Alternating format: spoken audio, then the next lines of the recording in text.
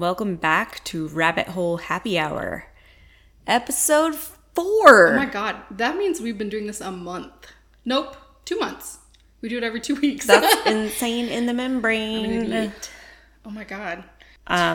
So this is the best time I've ever had in my life. Ooh, I'm enjoying this immensely. I fucking love it. I fucking love it. Yes. We've had some twists and turns, but this is the best.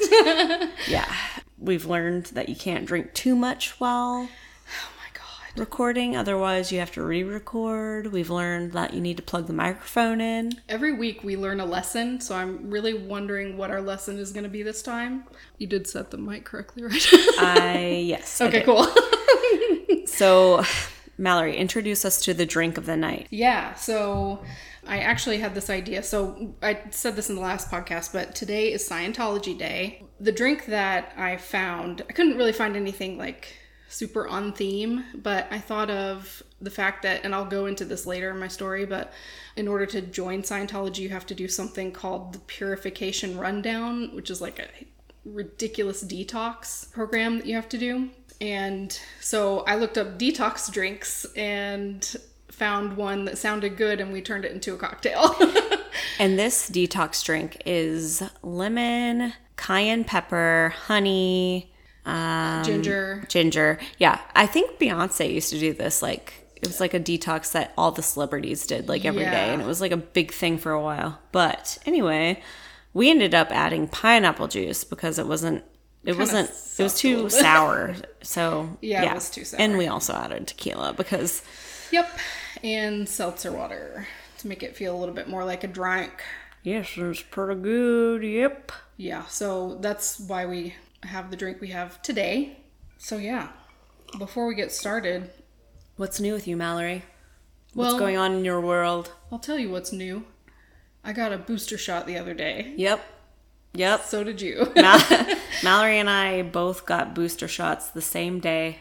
So we both were on the struggle bus. Yeah. And it was a struggle. I am telling you. My symptoms didn't hit until like 24 hours after, which is weird. Well, I didn't think I would have any symptoms because everyone I've known that's had it, they said they didn't have any reaction to it. And then also, to top it off, Mallory and I decided we would do an Orange Theory fitness class the day before was it the day before? No, 2 days before. I think it was a couple days. Yeah. Our shot. So in addition to the body aches we were feeling, we were also feeling like intense so fucking sore muscle soreness from pushing our bods to the limit. I'm telling you, I've never worked out that hard in my entire life. Like since I was a kid, probably. That's amazing. It was crazy. It was good. I want to do another one. But yeah, we'll need to do another one. I feel fully recovered now. I'm fully recovered. I do too. And actually, up until yesterday, the last symptom I had was that my stupid injection site was like red and swollen. Oh man, and it hurt still. But today I'm fine. That's crazy. Yeah. I didn't have that, but I had the night I had my shot. I had a low fever and some muscle aches, but obviously probably from working out, which I never do. But I think that helped with the arm pain because I couldn't really tell what was sore from that or what. Anyway, that was something that happened. That's been our week. Yeah. Another thing that happened, sad news. The day after we recorded the last episode, it was so weird. Mallory actually slept over that night because, as we mentioned, old fashions. We got too drunk. So the next day, my dog passed away, Cooper. He was only 8 years old, and it was completely out of nowhere. He was completely fine. Like, he's acted completely normal for, I don't know. Mallory even saw him before she left, and he was totally normal. Running around with Adrian, her son, like, just playing. And then I left. I don't know. What time did I leave, do you think? Maybe like 8 or so. Yeah. But we left to go run an errand, and we were only gone for half an hour, and when we came back he passed away on the couch. Like, it was the worst. So crazy. Worst thing I've ever I don't know. It was terrible, but it's been a hard couple weeks dealing with that. It's super weird. I guess anyone that's lost a pet can probably relate. Anytime people ring the doorbell, it's like super weird to not have your dog running and jumping and barking. And I know it's still, well, I guess I've only rang the doorbell twice since he's been gone, but I'm expecting Cooper to just start barking like crazy and jumping all over me. It's so sad. Life isn't the same because he was part of our lives for over 8 years. And before you had a kid. He was our first baby, obsessed with that dog. Literally have no idea what happened. My only guess is probably a heart attack. But anyway, just wanted to say that. So sorry. I still can't believe it. I know. Honestly. Rest in peace, Koopy. Koopy, we love you. But other than that, I mean, the holidays are coming up. Yeah, I've literally bought no gifts for anyone. What? Oh, no. Yeah, no. So you're probably really stressed. I'm screwed, basically. I'm working on making a couple of things, but I don't even know if I'm going to have that done in time. So, well, it's about being together. Yes, true. This is the first year that I'm not going to like separate parents' houses. Oh, yeah. Because my parents are divorced, so I would typically do like Christmas Eve, Christmas morning with a parent, and then go to the next house and do Christmas Day and Christmas night. Mm-hmm. But my husband's dad and sister are coming from Canada, and we are going to have a huge Christmas dinner with over like about 20 people. Oh my God. So this is our first year ever hosting, and it's going to be 20 people. And you're going to have people staying because they're staying with you too. Yeah, right? yeah. So, but I'm actually looking forward to it. I've always wanted to host Christmas. So yeah, I mean, after these past few years of like being completely isolated and not seeing people, I think it's going to be amazing. And I'm boosted, so baby, I'm good. Yeah. Right? I don't know. Hopefully others are at least vaccinated too. Yeah. But, oh my God. Yeah, Christmas is going to be okay this year, I think. Good.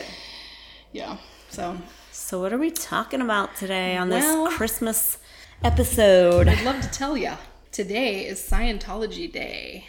Up front, I'm doing this up front because Scientology does not play around with people that speak out against them. This is my disclaimer, okay?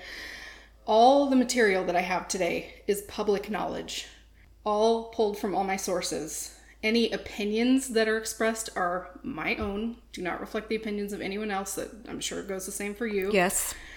Scientology has refuted many of the things that I'm going to talk about today and does not acknowledge them to be true.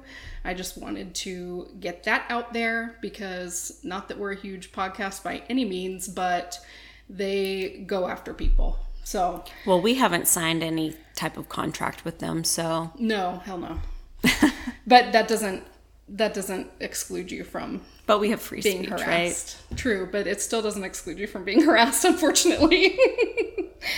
That is why people are so reluctant to talk about them because it's intense what they do. And I also, just because I want to get all this out here in the front, I'm gonna go ahead and list my sources.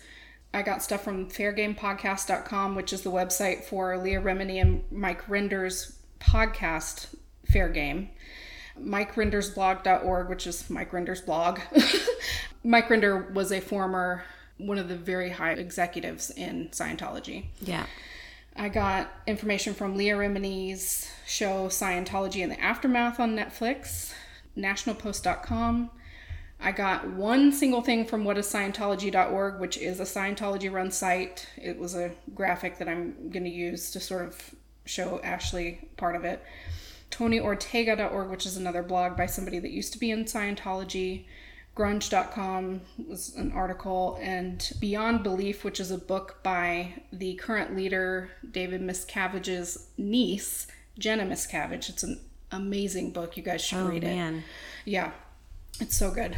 And then I got a lot of stuff from Wikipedia as well. This was hard to research, by the way, because, well, really, I started with Wikipedia just to kind of get like the framework. Yes. And every single fucking detail has a link. Has a whole fucking Wikipedia page. I know. You told me, like, hey, just look into these things. And, like, as I did, there was, like, a page for that, a page for that, a page for that. And so I had, like, all my tabs were opened, and I was just like, my mind is breaking. Tab hell. Oh, my God. So I'm going to start from the very beginning. I feel like a lot of people don't really talk about the founder as much as what is, like, going on today. But I think it's really important because he was crazy. Yeah. L. Ron Hubbard. He is the founder of Scientology. He's also was also a science fiction and fantasy author. He authored the book Dianetics, which was like if you have the Bible for Christianity. Dianetics is similar to that in Scientology. He was born Lafayette Ronald Hubbard in Tilden, Nebraska, March 13th, 1911, and he grew up in Helena, Montana. He went to Helena High School, contributed to the school paper, but eventually he actually ended up being dropped from enrollment due to failing grades. And that's kind of a theme in his life. He kept failing out of school constantly. His father was in the Navy, and they were posted in Guam and Asia and South Pacific. Later, L. Ron Hubbard actually took the Naval Academy entrance exam and failed that. And in September 1929, he was enrolled in a preparatory school in Virginia to help him prepare for a second attempt at the examination. This is kind of weird on like the dates, but during his enrollment at that preparatory school, he complained of eye strain, and they diagnosed him with myopia, which is nearsightedness. Mm-hmm. He used that somehow to get out of the Naval Academy later. Okay. And later on, as an adult, he, I guess in like a diary or something, he wrote to himself, "Your eyes are getting progressively better. They became bad when you used them as an excuse to escape the Naval Academy," which I included that because one of the core principles of Scientology is that your behaviors determine outcomes in your life. Mm-hmm. So he's already thinking, well, my eyes became bad because I was using that as an excuse to get out of the Naval Academy. I did something bad, so therefore I had a consequence. Okay. So he continued to do bad in school. He failed many courses in college, including atomic physics, though later in life he would claim to have been a nuclear physicist.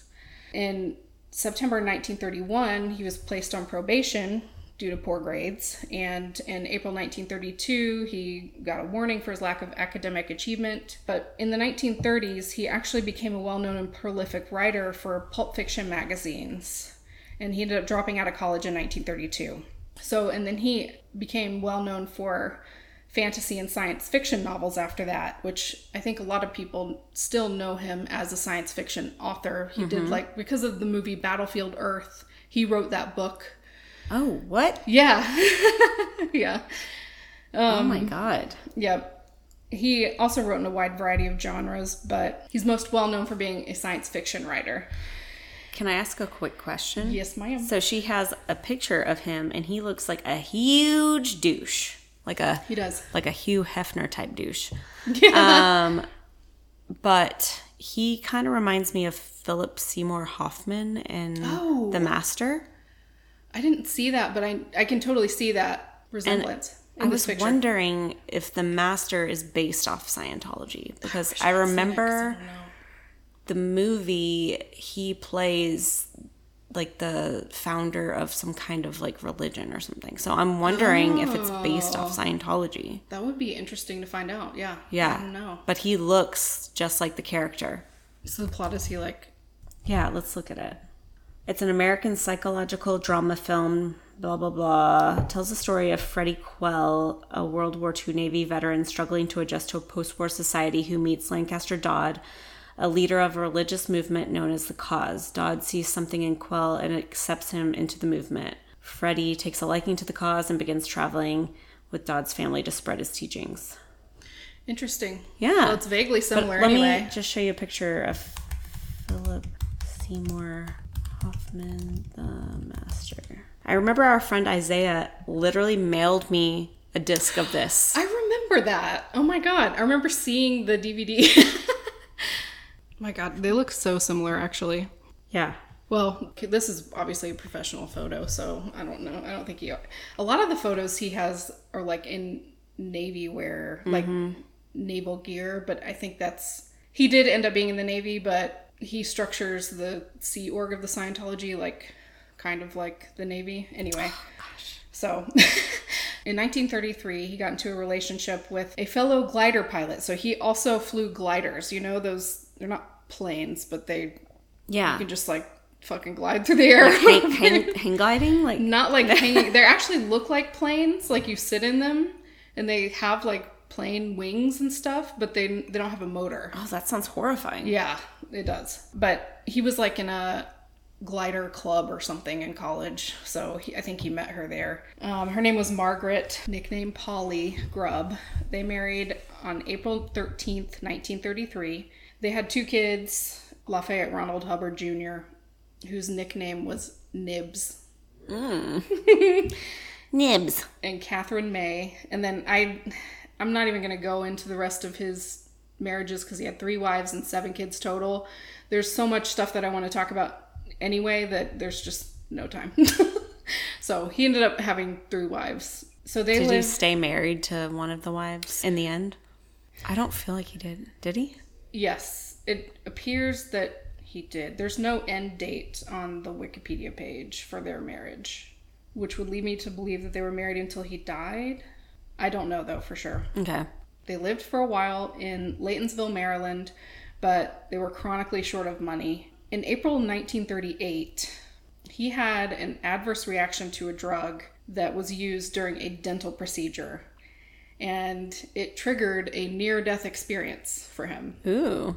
Inspired by the near-death experience, he wrote a manuscript called Excalibur, which actually would form the basis for some of his later publications. For instance, it discussed the, quote, one command, which was to survive, which I guess if you have a near-death experience, that's what you would take out of that. Yeah. That was revisited in his later work, Dianetics, which laid out the set of ideas and practices regarding the metaphysical relationship between the mind and the body. So he ended up going into the Navy finally. I don't even know the details. I know he failed the exam once. Apparently he got in, whatever. Or maybe he just didn't go to the Naval Academy. Maybe he just enlisted. I don't know. I don't know how the Navy works, okay? I'm not a military person. How does the Navy work? I don't know. I don't fucking know. So this was during World War II. He was commissioned as a lieutenant in the U.S. Naval Reserve. And that's probably something entirely different. I don't know, okay? Don't come at me. I have no clue. He screwed up several times, though. One instance was ordering to fire on a submarine. Oh, I read about this. That was never confirmed to exist. Right. He later claims that he sunk a Japanese submarine, but they actually ended up determining that the submarine did not exist at all. Yes. So he, I think, was removed. Well, I don't know if he was removed from command then, but he also ordered a crew to fire on the Coronado Islands, which are a group of islands right off of Baja California, which is Mexico. At the time, the U.S. was allied with Mexico. Yeah. And he ordered them to fire upon a U.S. allied land, and then they removed him from command. Oh, good. Yeah, finally. Good. That's insane that someone could just make those kind of... I know, right? Just, you wasted a whole bunch of, like, expensive ammo the first time firing at nothing. Literally the ocean floor. Yeah, I remember I was reading about this and I actually copy and paste that into my Oh, you have stuff notes because, too? yeah. Oh my god. Well, because I was trying to, like, be more familiar with it. Yeah. And that definitely stuck out to me. Yeah. Yeah, that was ridiculous. So he was reassigned and became depressed. Every time he complains of something, it seems like minor shit. I think he's like a huge baby. So he reported stomach pains in April 1945 and spent the remainder of the year as a patient in a naval hospital in California. I actually got conflicting dates on that because I wanted to mention this little piece of fun knowledge. This says in August 1945, so obviously that was not the remainder of the year in the hospital. He moved to a mansion owned by a rocket propulsion researcher at the California Institute of Technology, who was also founder of the Jet Propulsion Laboratory, which is NASA. And that's where they do like all their rocket testing, basically. Well, one place, I'm sure. So he moved into his mansion. So this guy, his name is Jack Parsons. He led a double life as an avid occultist and Thelemite. I don't know if I'm saying that right. I don't even know what it is. But he was a follower of the English ceremonial magician Aleister Crowley. I don't know. And he was a leader of a lodge of Crowley's magical order, which was called Ordo Templi Orientis. That sounds like a whole bunch of bullshit. It is. It is. Jack Parsons only let rooms in the house to tenants who, well, he wanted them to be atheists and those of a bohemian disposition. So Parsons had a 21-year-old girlfriend named Betty. Hubbard befriended her, and then they became sexually involved while they were still together. Parsons and her. It says, despite this, Parsons was very impressed with Hubbard. So I guess it didn't matter. In fact, the two men collaborated on a sex ritual. I heard about this. What is this? Do you know more about this sex ritual? Because well, just the basics. So it was called Babylon Working, and it was intended to summon an incarnation of Babylon, who was the supreme Thelemite goddess. I should have looked up what Thelemite is. I don't know what that is. It was undertaken under several nights in February and March in 1946 in order to summon an elemental who would participate in further sex magic. Parsons had a magical wand, and he used it, a quote-unquote magical wand. Oh. He used it to whip up a vortex of energy so the elemental would be summoned. Translated into plain English, his wee-wee. Parsons jerked off in the name of spiritual advancement, while Hubbard scanned the astral plane for signs and visions. Isn't that crazy? That, like, oh my god, the window just scared me because I thought there was somebody there. I mean, what the hell? Scanned the astral planes. Yeah, while this guy's just... What does scanning the astral planes even mean? I don't know. I have no clue. It's so weird because all of these, there's so many like topics that are coming up that I was actually researching for another thing, like near-death experiences, astral projection, reincarnation. It's all tied into Scientology, which is so weird. Reincarnation too. Yeah. Okay, so I just wanted to include that because it was so bizarre. That is super weird. I just want to like know what that looks like, scanning the astral plane. Who even knows? He's probably just sitting there in some, like... He's probably taking DMT and just been like, oh. Yeah. Being really disgusting and perverted. I know, because the other guy in the room is wanking his ding-ding.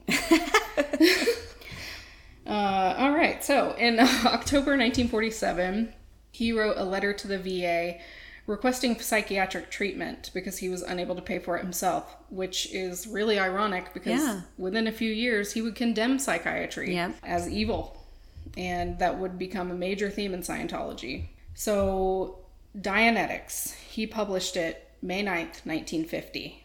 By August of 1950, it had sold 55,000 copies and was selling at the rate of 4,000 a week.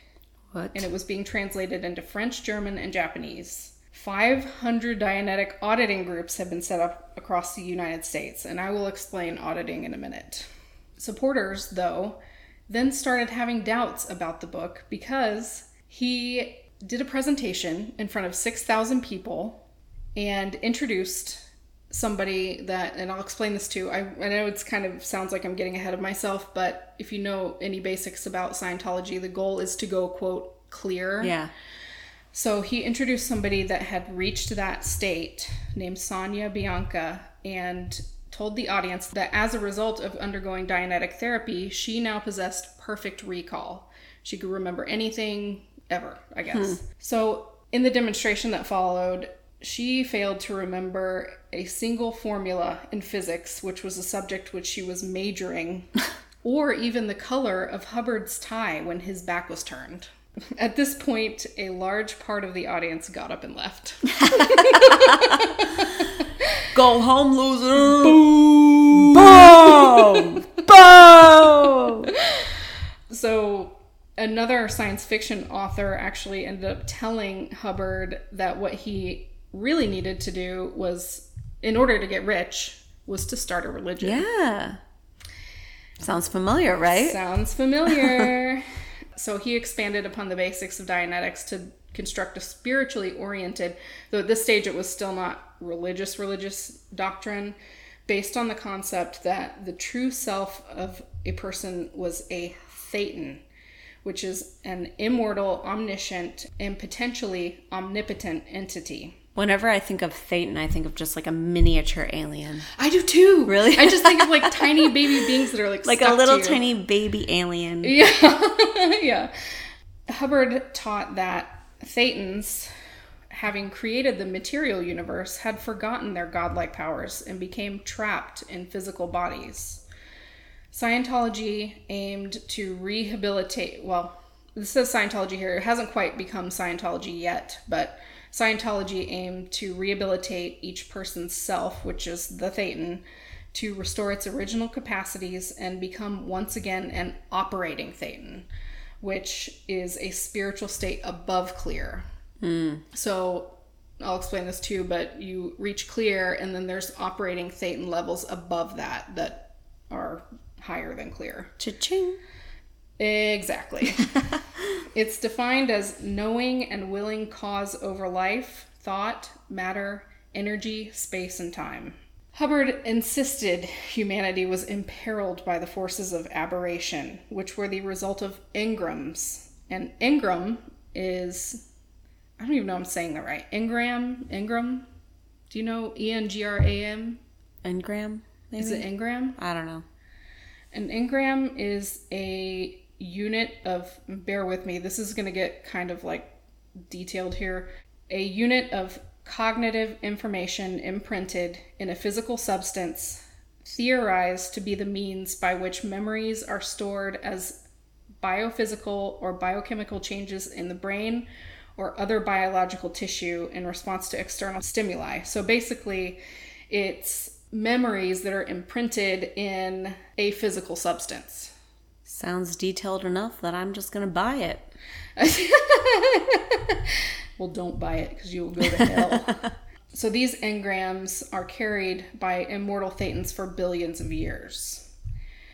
So he became the leader of a growing Dianetics movement. I guess at some point after his failure of a presentation, he gained more followers. He became a popular lecturer and established the Hubbard Dianetic Research Foundation in New Jersey, where he trained his first Dianetics counselors or auditors. He introduced a device called an e-meter that he presented as having an almost mystical power to reveal an individual's innermost thoughts. It's not so mystical as that. I can't believe people bought into this because they still do. Literally just like what? They still do. So this is, oh my God, this reminds me of those aura photographs where you yes. I actually took one and it's just kind of fun to be like, oh, it's my aura but I'm not gonna follow a religion based on it. No. You know? Oh my God. But no. Well, this thing is used so heavily in Scientology, so heavily. So the e-meter, originally named the electropsychometer, I'm so sorry, is an electronic device for displaying the electrodermal activity of a human being. So it's actually similar to a lie detector, where it basically observes the changing of electrical charges on the surface of the skin. In December 1953, Hubbard incorporated 3 Church of Scientology organizations. The first one, a Church of American Science, a Church of Scientology, and a Church of Spiritual Engineering.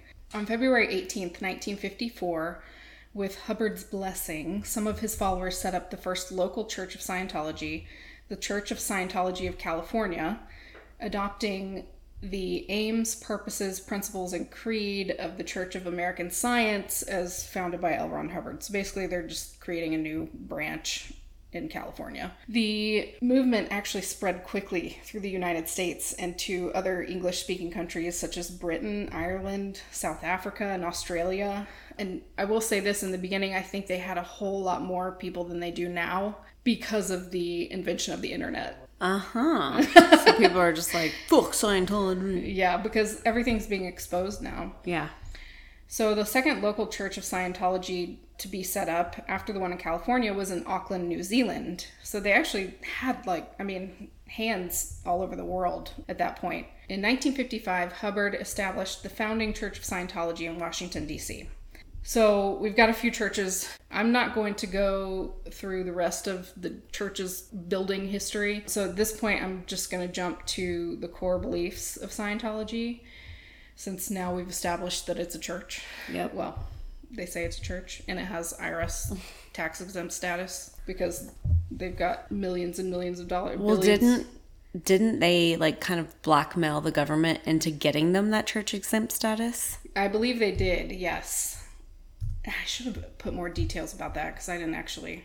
Well, they were convicted of fraud several times. Well, how? Oh my God! It has a whole Wikipedia article. Yeah. Just surprise. But I thought they blackmailed them by coming at the government several times and So it looks like yes. So it looks like they got tax exempt status, and then it was revoked.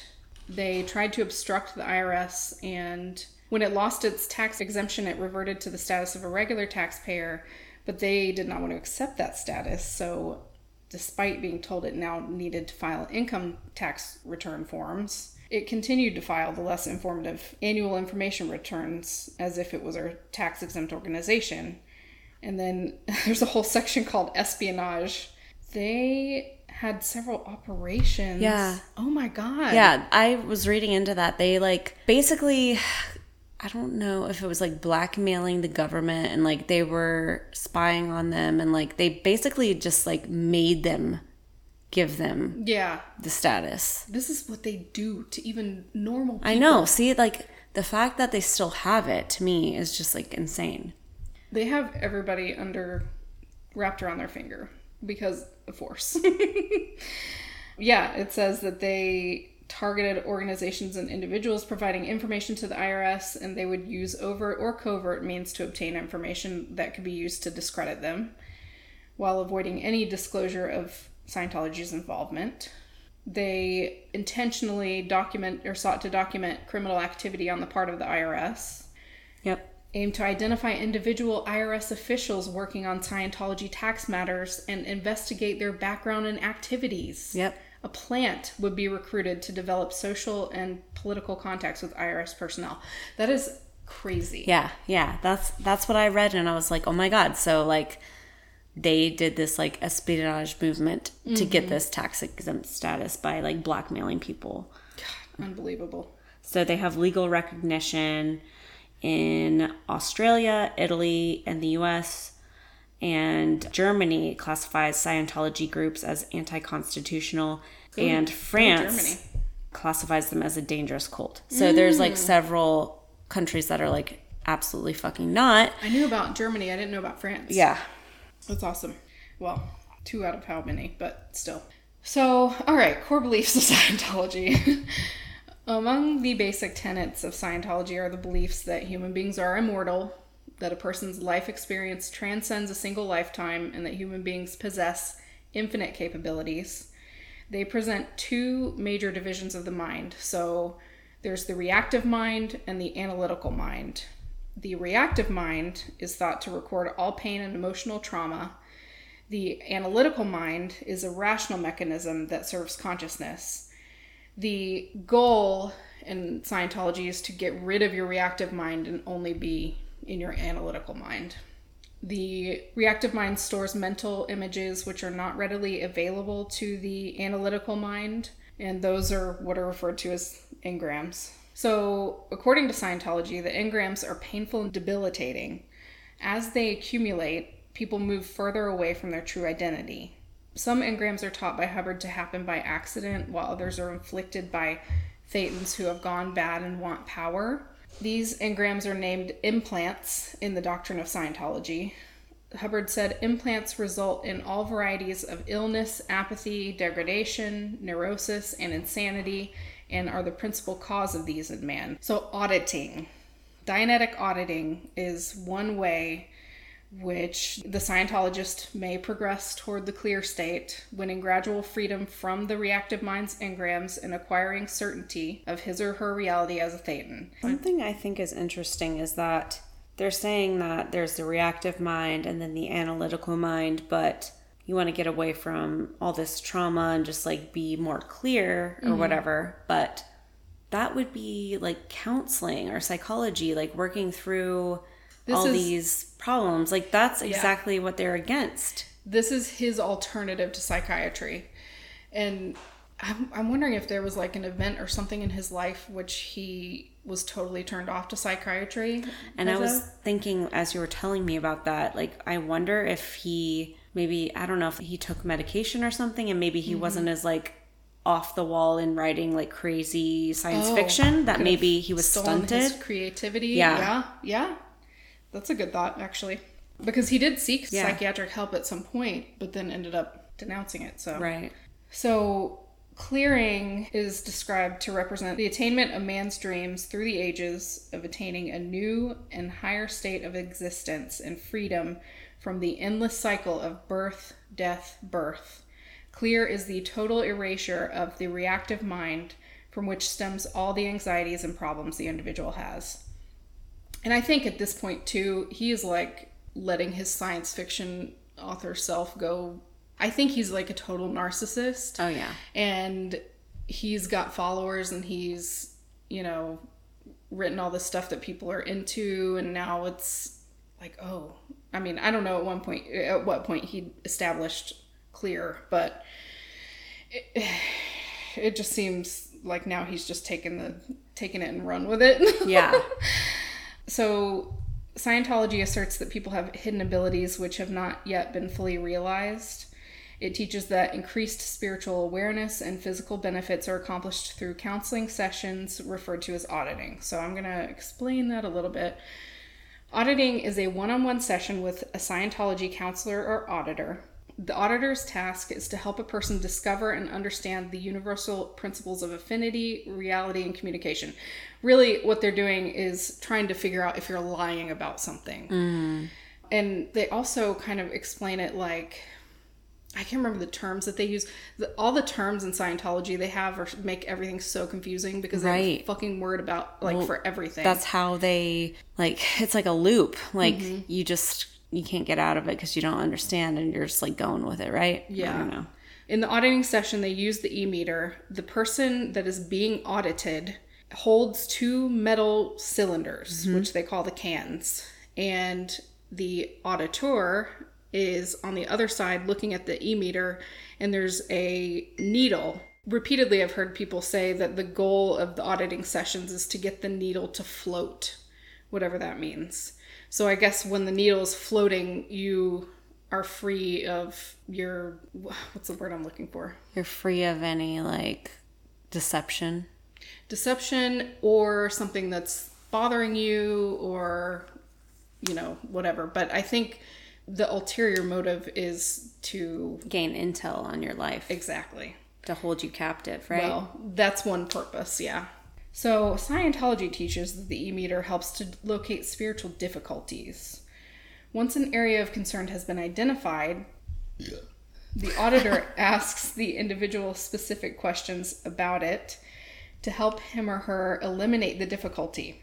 And then they use the e-meter to confirm that the charge has been dissipated, whatever that means. So as the individual progresses up what is called the Bridge to Total Freedom, which is the program that you go through your pre-clear levels, then your clear level. It's all auditing sessions the whole way up. And you have to pay for them, right? You have to pay for everything. Yeah, every single thing. $50 like a reading or something? No, it's like $800 an hour. Holy shit. Does insurance cover it? Yeah, right. Nope. So as they progress up the program, the Bridge to Total Freedom, the focus of the auditing moves from simple engrams to engrams of increasing complexity and other difficulties. At the more advanced OT levels, Scientologists actually act as their own auditors or solo auditors, which interesting. Before I move on from this and L. Ron Hubbard's life and everything, I just wanted to bless you with a few lies he told about himself in his life that are really funny. I told you about the nuclear physicist one.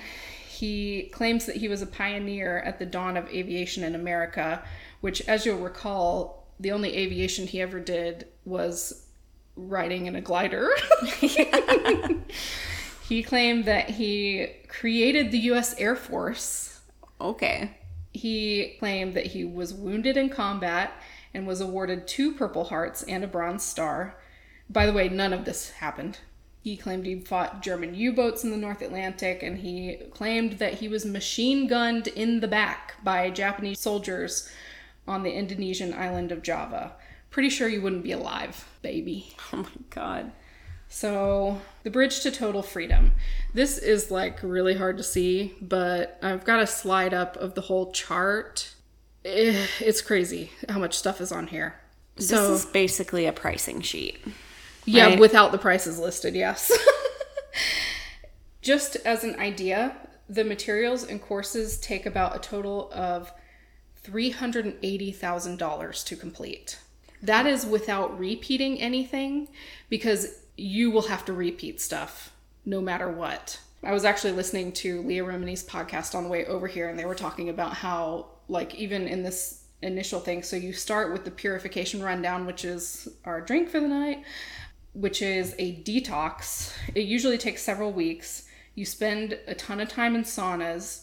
You got to do exercise and everything, but it also, they make you take a ton of vitamins, niacin in particular, which they make you take initial doses of 100 milligrams, increasing to 5,000 milligrams over the course of the program, which contrasts with the medically recommended level of about 15 milligrams. Oh my God. That can cause liver failure and death. Well, yeah. It's crazy.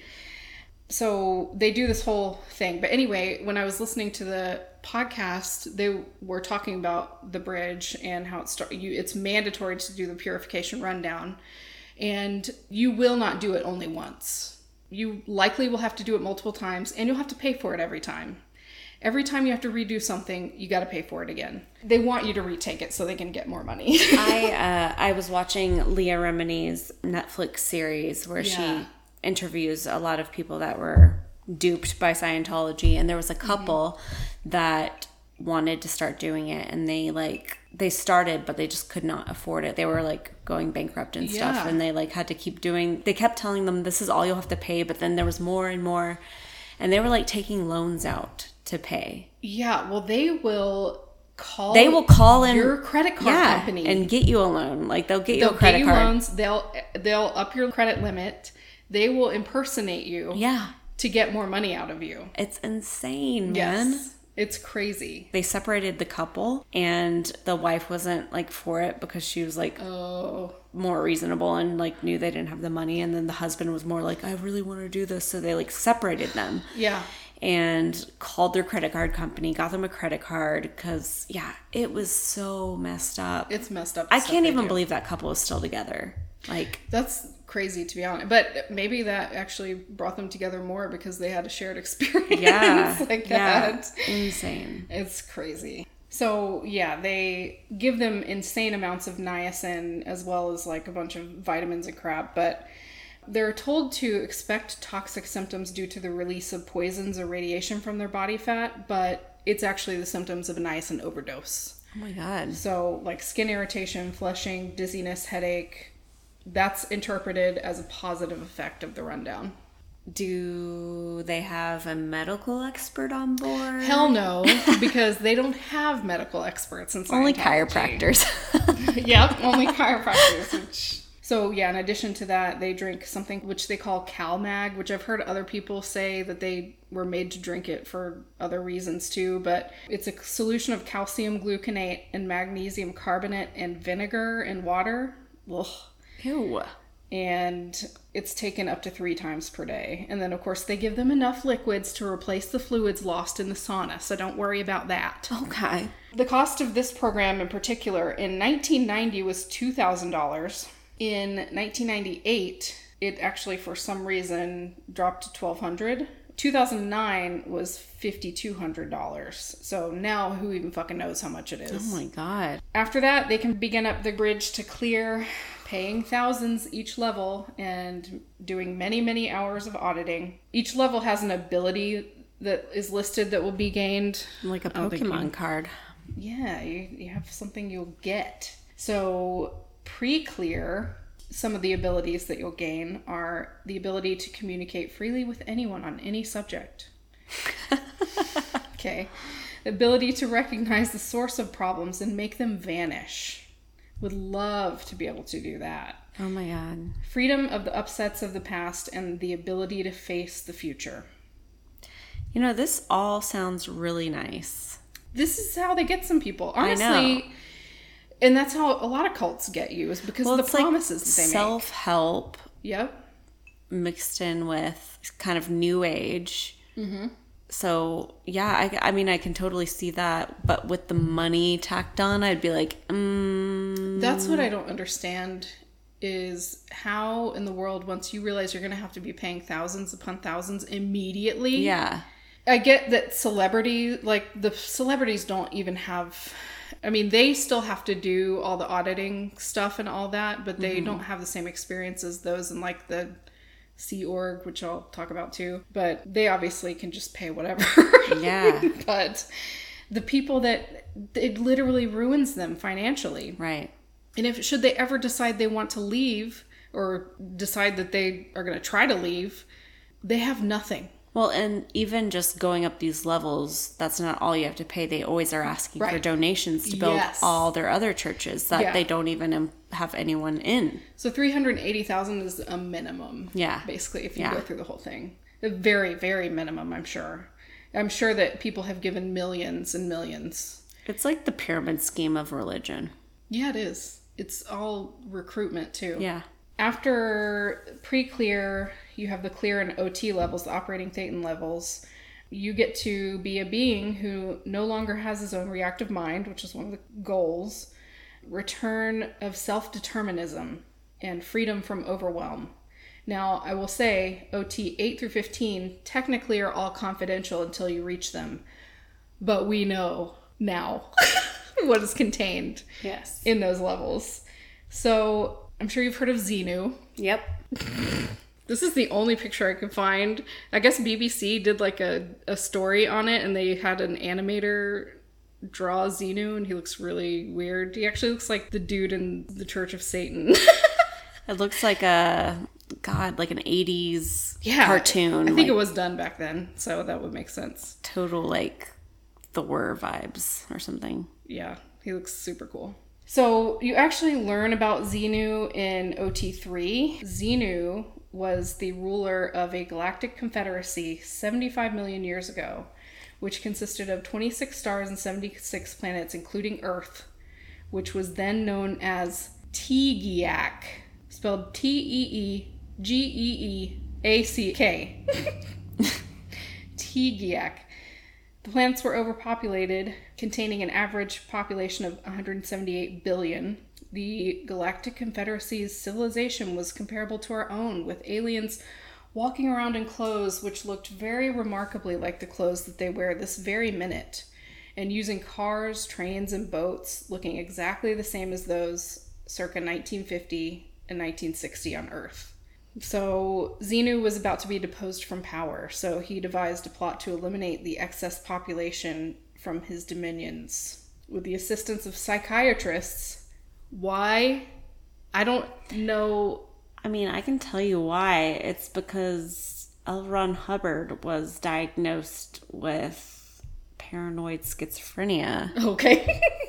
And was he actually? Yeah. How come I missed that? How the hell? Well, I have a note here that his wife, Sarah, consulted doctors who recommended he be committed to a private sanatorium for psychiatric observation and treatment of a mental ailment known as paranoid schizophrenia.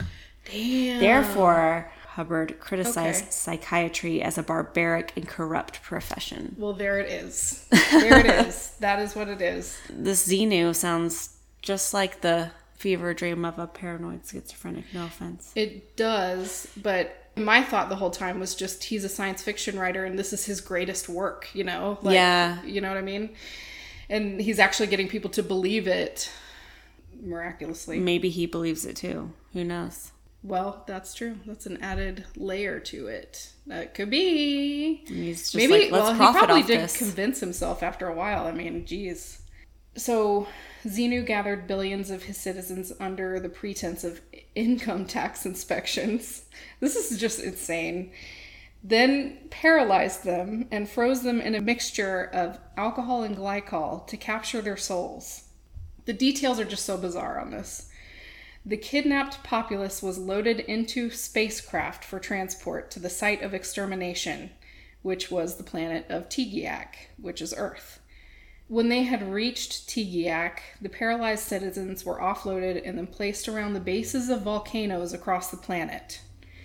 Hydrogen bombs were then lowered into the volcanoes and detonated simultaneously, killing all but a few aliens. The fact that people reach this level and they're like, all right, let's go on to the next level. Like, this sounds legit. Cool. I mean... And they're paying for it, too. They're not just like, I'm interested, tell me more. They're like writing out a check. Yes. And going to write out more checks. I know a lot of people get to the point where you learn about Xenu, but I wonder how many people get to the point. I don't know. That's enough for me, man. When you get to the Xenu story, I'm like, I'm sorry. Remember my story of Johnny Lewis? That their whole family reached past 8. Yes. Well, and I think Leah Remini's did too, because her mom was in it too. Yeah. I mean, all the executives and stuff. Well, I mean, I can believe Tom Cruise because he's just on a different level. Oh my God. Did you know that they hired all Scientology staff for him so that he is surrounded 100% by Scientology? Oh my God. All the time. No, I didn't.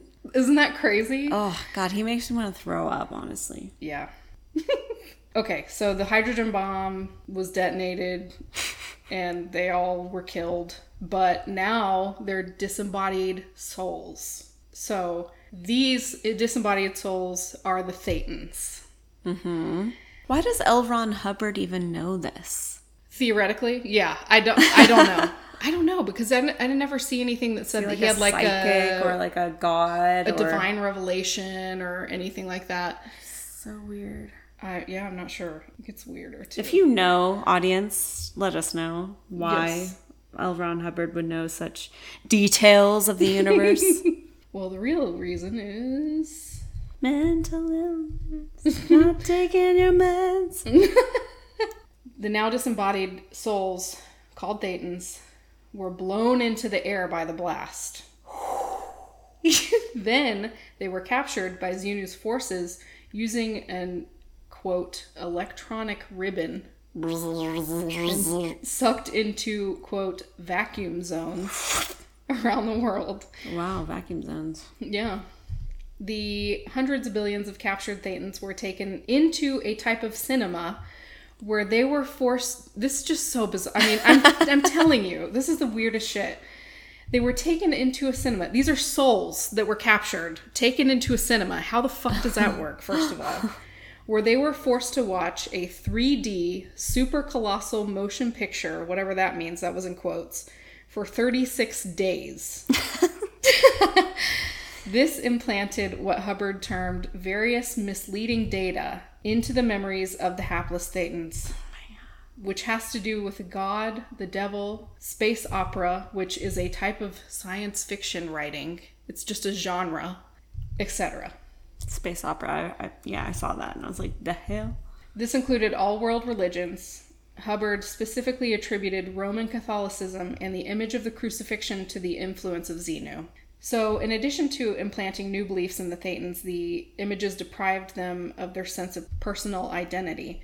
When the Thetans left the projection areas, they started to cluster together in groups of a few thousand, having lost the ability to differentiate between each other. Each cluster of the Thetans gathered into one of the few remaining bodies that survived the explosion. These became what are known as body Thetans, which are said to still be clinging to and adversely affecting everyone except Scientologists who have performed the necessary steps to remove them. So you have body Thetans on you right now. I love it. I wish I could see them. Like, cute little aliens. Yeah. So Xenu eventually was overthrown. He was locked away in an electronic mountain trap from which he has not escaped. So I guess he's still there. Does it make you feel good about yourself that you're like so much smarter than all these celebrities that pay for Scientology? Like, it's just like, wow. Yes, but at the same time, I feel horrible because there's people that are literally brainwashed. You know, like, well, I feel bad for the people that are born into it, that are like enslaved. Right. There's a huge difference, but I don't know. But yeah, what? I don't get it. I don't get the people that know all of the negative stuff, the stuff that's come out about Scientology that is so horrifying, and they are still in it. At the same time, people feel like they can't leave. But don't they also like prohibit your use of the internet? Yes, they do. Yes, they do. You can get in big trouble for looking at things or that even you're not supposed questioning. To. You can get like they can threaten you, so you don't even bother to think or question because so you're just like you're stuck. That's how they have complete control over you. Yeah, so it's horrible. So yeah, that's the story of Xenu. At OT8, you learn that OT8 is like the highest.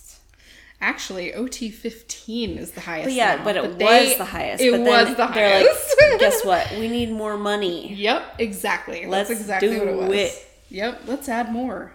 Because we've got too many people that have gone to the top and now we can't get as much money out of them. Yeah. So, OT8, you learn 80 million years ago, a group of aliens that exist out of space-time have planned to take over the universe and this is separate from what I just told you, by activating an inserted genetic implant that will allow for enslavement of the entire universe via telepathic mind control. So now there's a threat that you learn about. Well, actually, no, I'm sorry. This was 80 million years ago. I don't know, because it says it exists outside of space-time, so I'm not really sure if this is a current threat or what. Anyway. You gotta pay for it to know it. I guess I'll have to do the whole thing. Yep. Report back after you're done. Well, if they can get me some more money on my credit cards. Good luck. The implant will be activated during the return of the Galactic Confederacy, which is what Xenu was over. And that time is rapidly approaching. All world religions, except for original Buddhism, are participating in a conspiracy with the aliens to telepathically enslave the universe. All religions, except for original Buddhism. I mean, I don't doubt that. Hubbard claims... just register what you just said. Hubbard claims that the second coming in the book of Revelation in the Bible is referring to this event and identifies himself with the Antichrist. He also wrote that the Antichrist represents the forces of Lucifer, which are the forces of enlightenment. So, sorry, Christians. So they're saying Lucifer is enlightenment? Yep. Hubbard then described the historical Jesus as being a homosexual and a pedophile. Wow. And wrote that he was a lover of young boys and men. And claims that the saintly figure portrayed in the Gospels are due to the implant that I just mentioned a second ago. Hubbard writes that he himself, not Jesus, will return not as a religious leader, but a political one with another identity and a body free of religious mania. This is... The Antichrist is kind of described as in Revelation. Oh, yeah. It's the same fucking thing. Yeah. Anyway. So he warns that anybody who tries to complete this auditing level without being prepared may spontaneously combust. So don't fucking do it. Just don't do it. WikiLeaks in March 2008 obtained and placed the complete set of operating Thetan levels on their site. So that's part of the reason we know. I just saved myself $60,000. Yeah, or more. So all of that sounds like science fiction, right? Or psychosis. The Church of Scientology has denied claims that the religion is based on science fiction. However, with the release of OT8, all 3 cardinal incidents of the church's esoteric scripture have elements found in science fiction literature, which L. Ron Hubbard was familiar with as a science fiction writer. So basically, he could have taken like all of that stuff from stuff he's already read. Mm-hmm. So L. Ron, poor L. Ron, suffered further ill health, including chronic pancreatitis, and he had a stroke on January 17th, 1986. He died a week later. His body was cremated and the ashes were scattered at sea. Scientology, however, announced that his body had become an impediment to his work and that he was actually in perfect health the day of his death, and instead he decided to, quote, drop his body to continue his research on another planet, having learned how to do it without a body. Okay. I don't know how they thought anybody was going to believe that. So the Sea Org, I've mentioned it a couple of times. The Church of Scientology describes it as a fraternal religious order comprising the church's most dedicated members. Basically, they are the employees of Scientology. Mm-hmm. All Scientology management organizations are controlled exclusively by members of the Sea Org. David Miscavige, who is the current leader of Scientology, is actually the highest ranking Sea Org officer who holds the rank of captain. The Sea Org has been described as a paramilitary organization and as a private naval force, having operated several vessels in its past and displaying a maritime tradition. There are some ex-members, though, that have described the Sea Org as a totalitarian organization marked by intensive surveillance and lack of freedom. It was established August 12th, 1967 by L. Ron Hubbard, initially on board 3 ships called the Diana, the Athena, and the Apollo, and the Apollo was the flagship. In 1971, the Sea Org assumed responsibility for the church's religious development, and in particular, the delivery of upper levels of its auditing and training, known as the operating Thetan or the OT levels. So you could only get that training on those ships.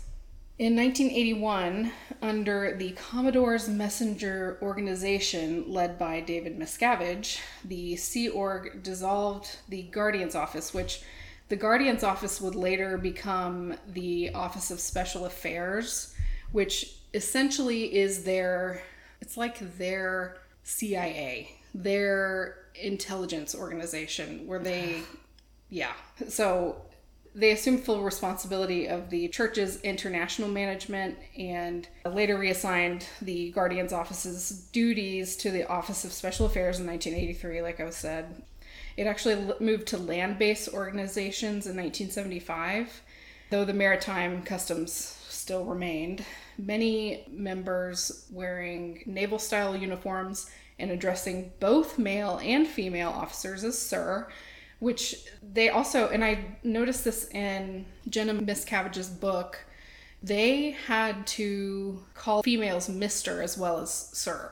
So every time she would reference somebody that was a female, she would call them Mr. And it was so confusing through the book to read, oh, Mr.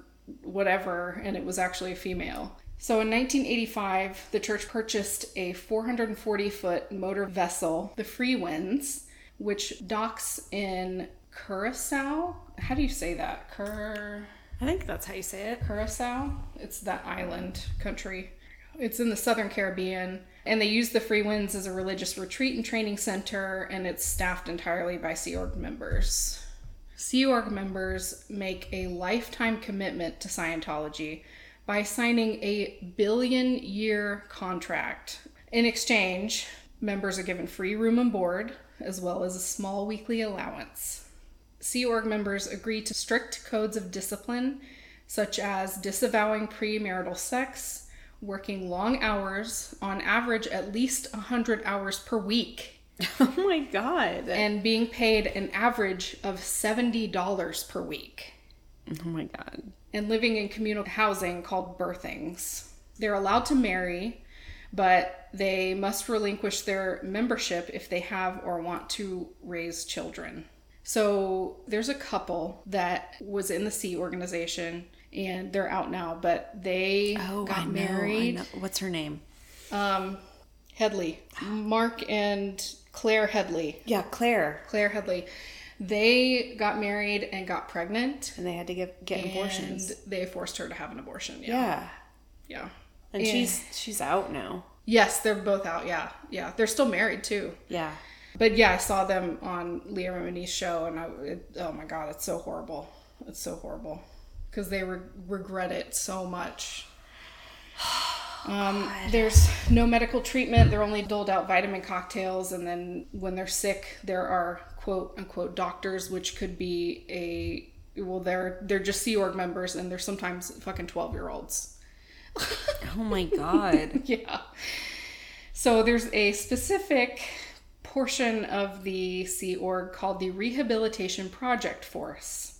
It was created in January 1974 as a system of work camps set up by the Sea Org, which are intended to isolate and rehabilitate members who have not lived up to the church's expectations. They've failed security checks, which are intense auditing sessions that are basically interrogations, or if they've violated certain policies. The Rehabilitation Project Force areas are located within the Sea Org facilities, and there are no locks on the doors. Many ex-Sea Org members have reported grueling treatment. There are 8 hours of physical work, such as painting, plumbing, upkeeps of grounds, 6 days a week.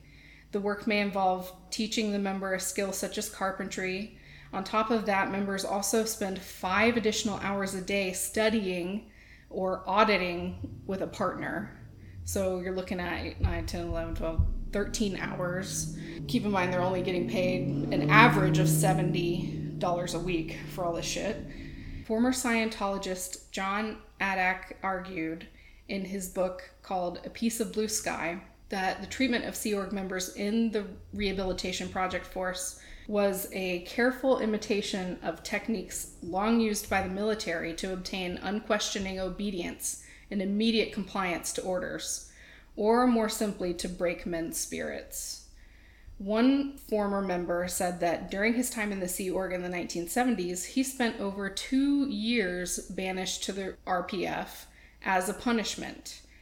He said, quote, "It was essentially a prison to which the crew who were considered non-producers, security risks, or just wanted to leave the Sea Org were assigned. Hubbard's RPF policies established the conditions. RPF members were segregated and not allowed to communicate with anyone else. They had their own spaces and were not allowed in normal crew areas of the ship. They ate after the normal crew had eaten, and only whatever was left over from the crew meal. Their berthing was the worst on board in a roach-infested, filthy, and unventilated cargo hold. They wore black jumpsuits even in the hottest weather. They were required to run everywhere, constantly. You just had to run." Fuck, why? I don't know. "The discipline was harsh and bizarre, with running laps of the ship assigned for the slightest infraction, like failing to address a senior with sir. Work was hard and the schedule rigid, with 7 hours sleep time from lights out to lights on, short meal breaks, no liberties, and no free time." Mallory, why are they on a boat, though? Like, why? Because L. Ron Hubbard was obsessed with the Navy? I guess so, yeah. So I've read about the Sea Org, and I was just like, why does this exist? Like, why are they on a boat, though? Like, what are they doing? That. he just, like, had this vision of, like, a naval academy type thing, and he, like, maybe... So, yeah, my only assumption that I can make is because he was removed from the Navy, he wanted to be like, well, guess what? I've got my own Navy now. Yeah. You know, type of thing. He was a narcissist for sure. But what do they do on the, like, where do they go? Do they go anywhere? I don't know. That's a good question. I think they just sailed around in the Caribbean for the most part, but I'm not entirely sure. I'm sure that they went to some of the port cities where one of their bases were. Like, I know in Florida, they've got a big base there. Yeah, I wonder if they were, like, recruiting in different port cities, or like, what's the point? I don't even think they were doing that. I think they were just doing like the trainings there. Like, there's no point for it to be on a fucking boat besides keeping you there and making you you're trapped. Yeah. I don't know. So in 2011, former Sea Org member Valeska Paris reported that she had been imprisoned aboard Free Winds to prevent her from leaving Scientology after joining at age 14.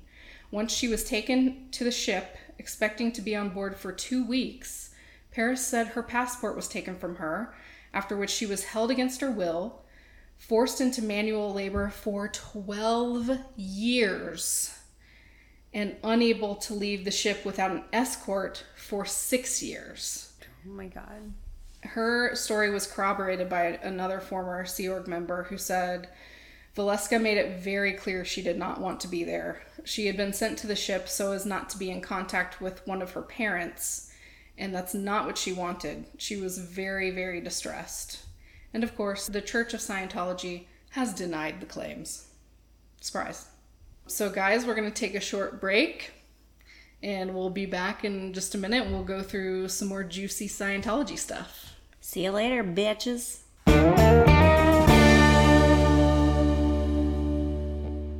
Hi guys, we're back. And we're ready to talk about David Miscavige. Dun dun dun. Super scary man. Ooh. I just have a picture of him and he just looks scary in every picture. Honestly. He gives me like Rosemary's Babies. Rosemary's Babies. Like, I don't know, like Satan vibes. I don't know. He just looks evil. For sure. So he's the current leader of Scientology and the captain of the Sea Org. His official title is chairman of the board of the Religious Technology Center, which is a corporation that controls the trademarks and copyrights of Dianetics and Scientology. So he was born in 1960 in Pennsylvania to Ronald and Loretta Miscavige. He has a twin sister, Denise, and they were raised in New Jersey. As a child, he played baseball and football, but he suffered from asthma and severe allergies. That's not even relevant. I don't know why I said that. Well, he's a pussy, so. Okay. No. Everyone with asthma and severe allergies, you're a pussy.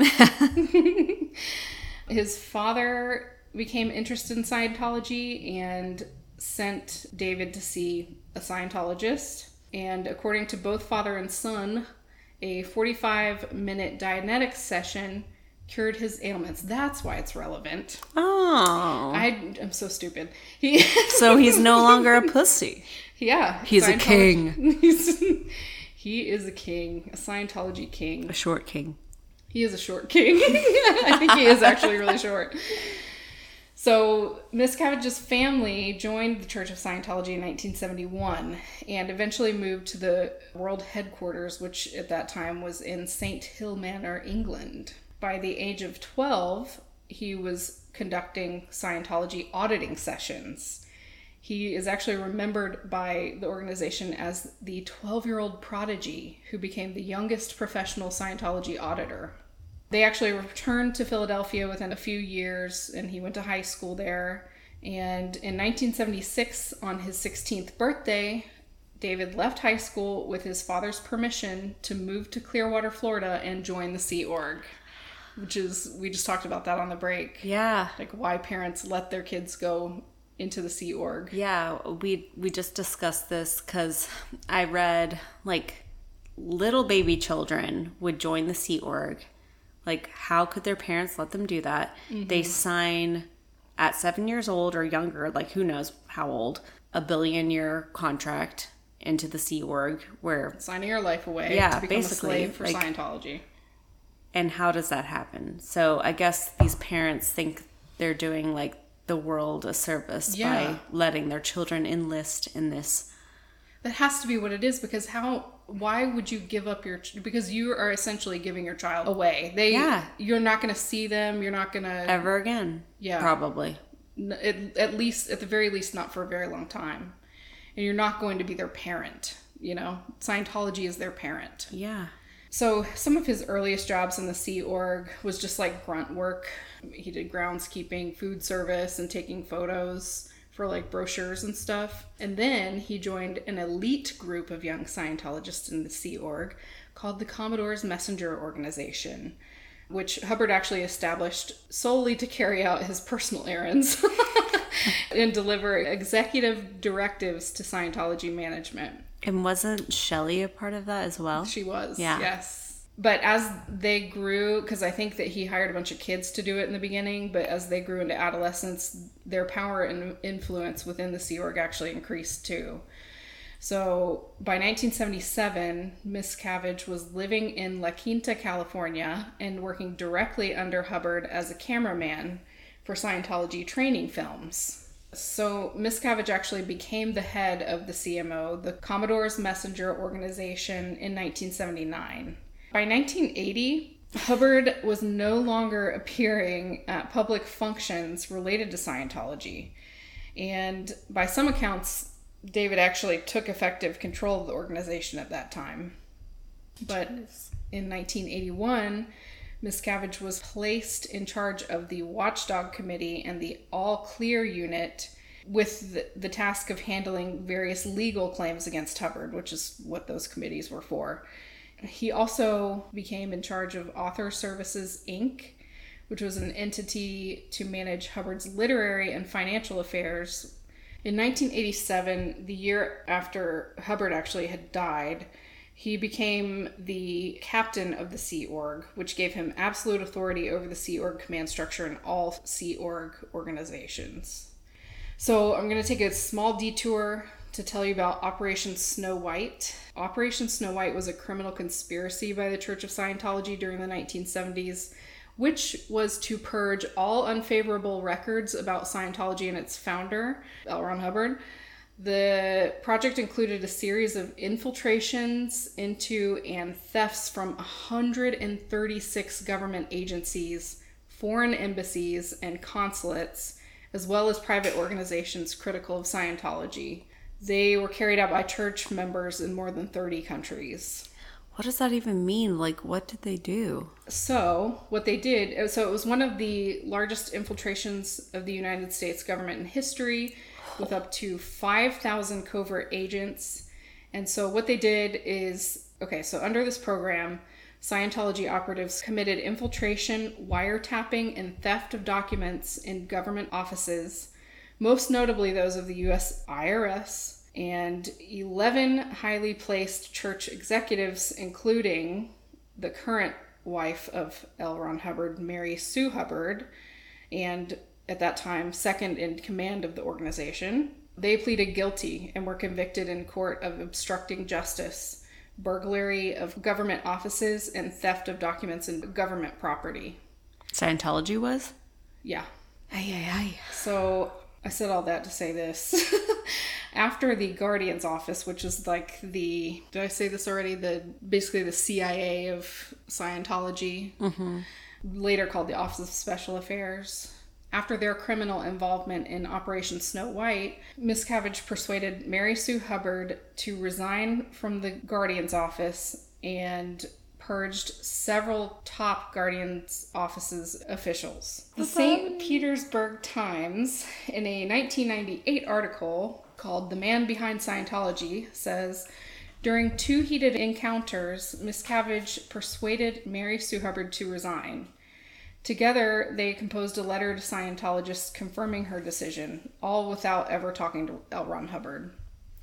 When Hubbard died in 1986, Miscavige announced his death to Scientologists at the Hollywood Palladium. Shortly before Hubbard died, though, an apparent order from him circulated in the Sea Org that promoted Scientologist Pat Broker and his wife to the new rank of loyal officer, which I guess is like the highest.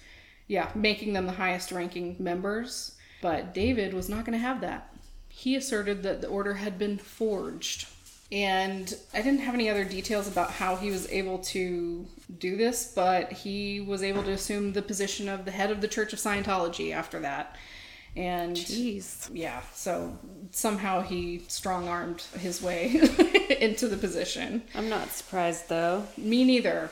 So, and this is why, since he assumed his leadership role in Scientology, The press has actually reported accounts alleging illegal and unethical practices by the Church of Scientology or by Miscavige himself. A 1991 Time magazine cover story on Scientology described Miscavige as a ringleader of a hugely profitable global racket that survives by intimidating members and critics in a mafia-like manner. Mm-hmm.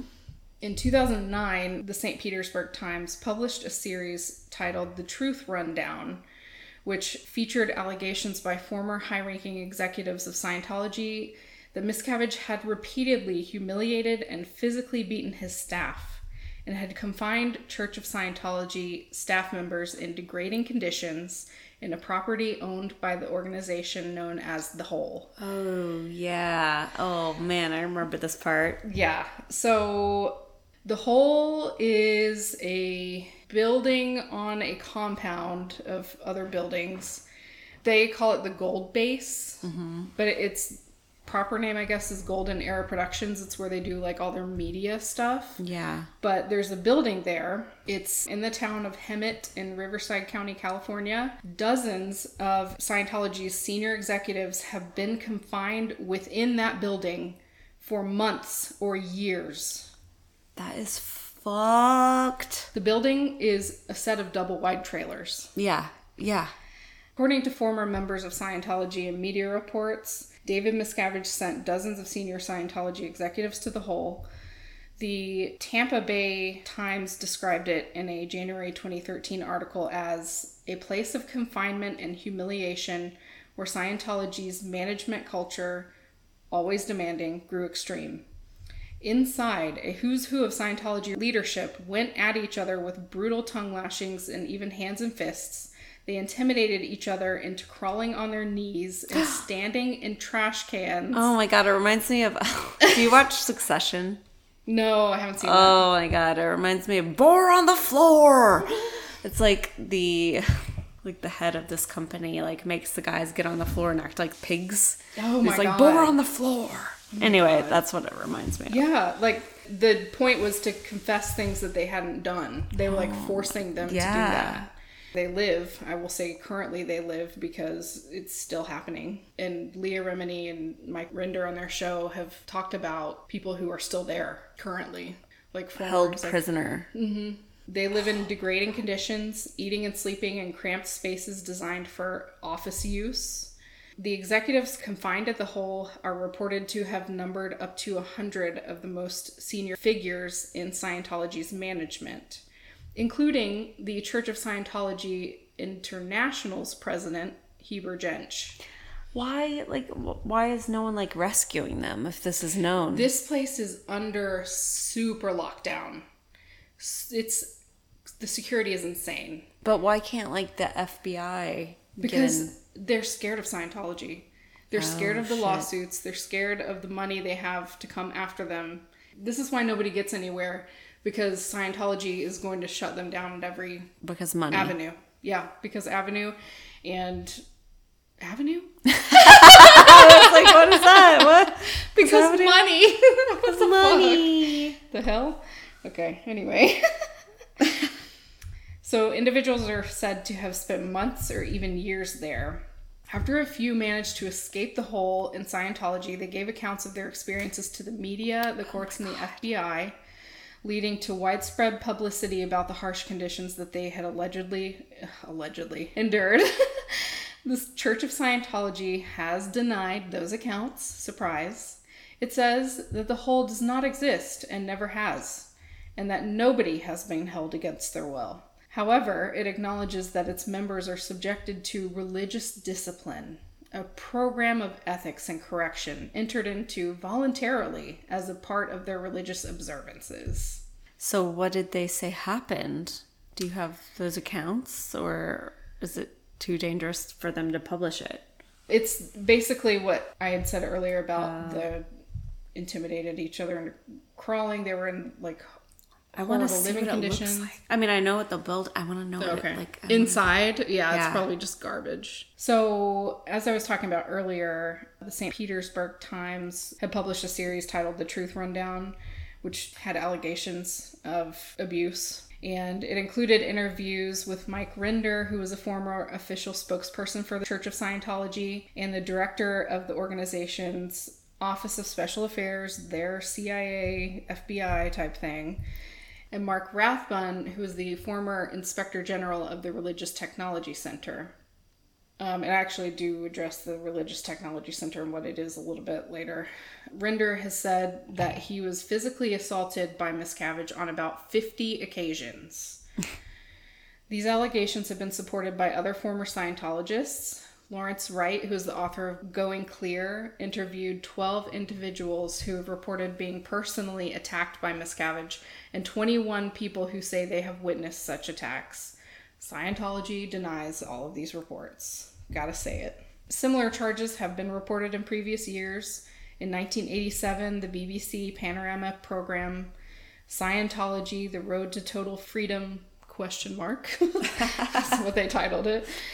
Featured an interview with former member Don Larson, who described Miscavige's physical violence toward a staff member.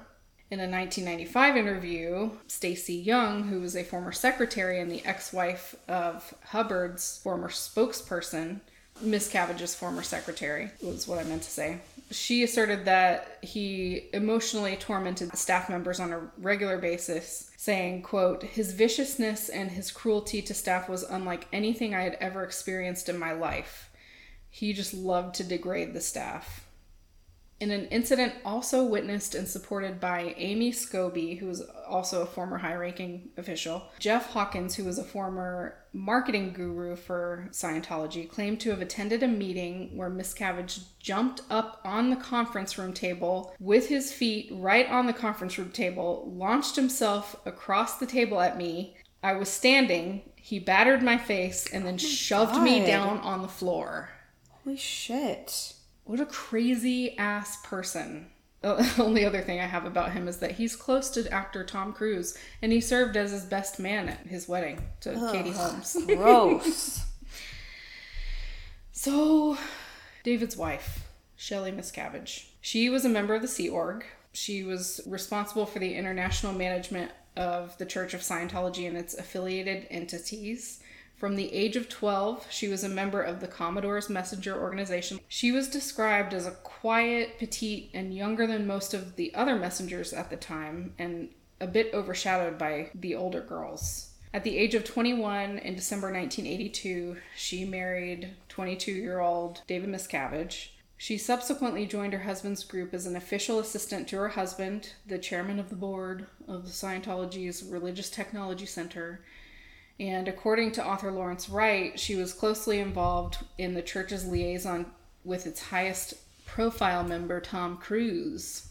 When Cruise began a 3-year relationship with Penelope Cruz, Shelley supervised Penelope's auditing and helped her through the Purification Rundown program. And after the end of Penelope and Tom's relationship, Shelley was reported to have led a church program to find a new girlfriend for Tom Cruise. Yeah. Around 100 young Scientologist actresses were interviewed. Ew, what? I know. Oh my God. But they weren't told why. Why am I not surprised? They, literally were invited to audition for what they thought was a role in Mission Impossible. What? Yeah. But really, they were trying out to be his fucking girlfriend. Did someone win? Yeah, actually. So, an actress named Nazanin Boniadi, she was one of them, and they dated for a few months, but they broke off their relationship in January 2005. They resumed the search and eventually concluded with Katie Holmes meeting and marrying Cruise. So I think she was one of those people. Oh my God.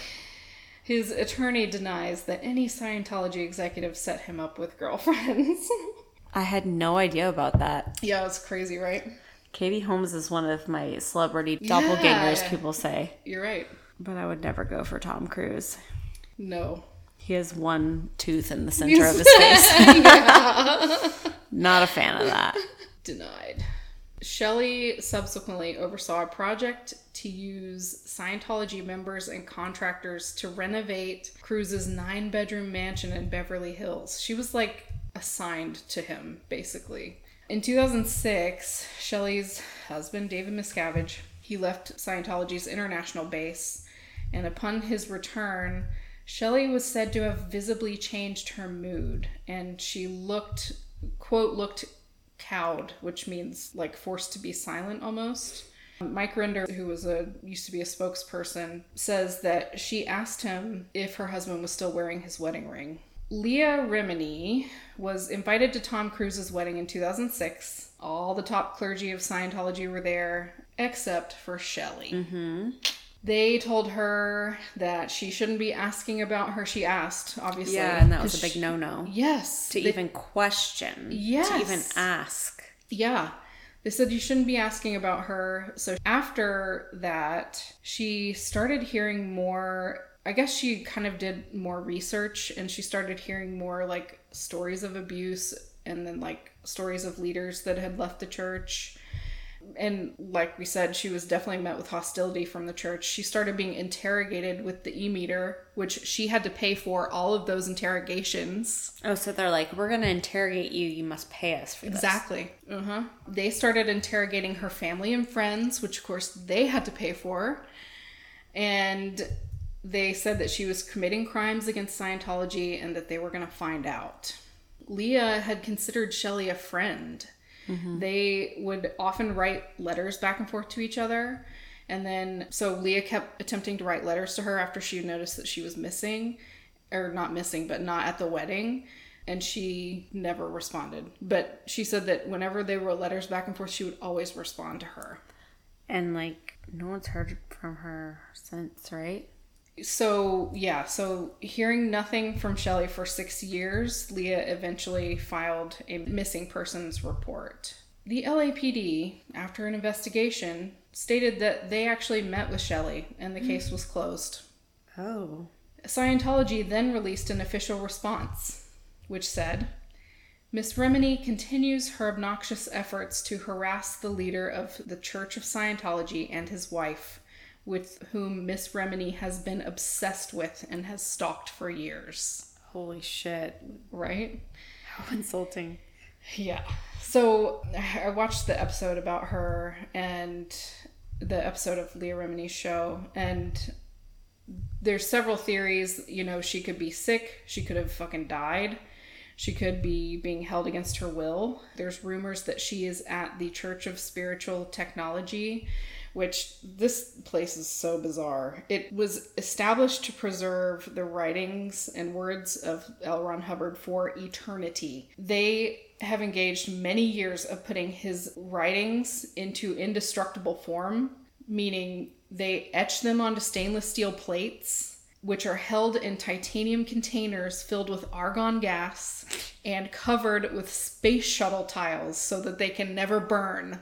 And they're stored in underground vaults. Okay. Yeah. Why don't you just put it on the cloud? Right?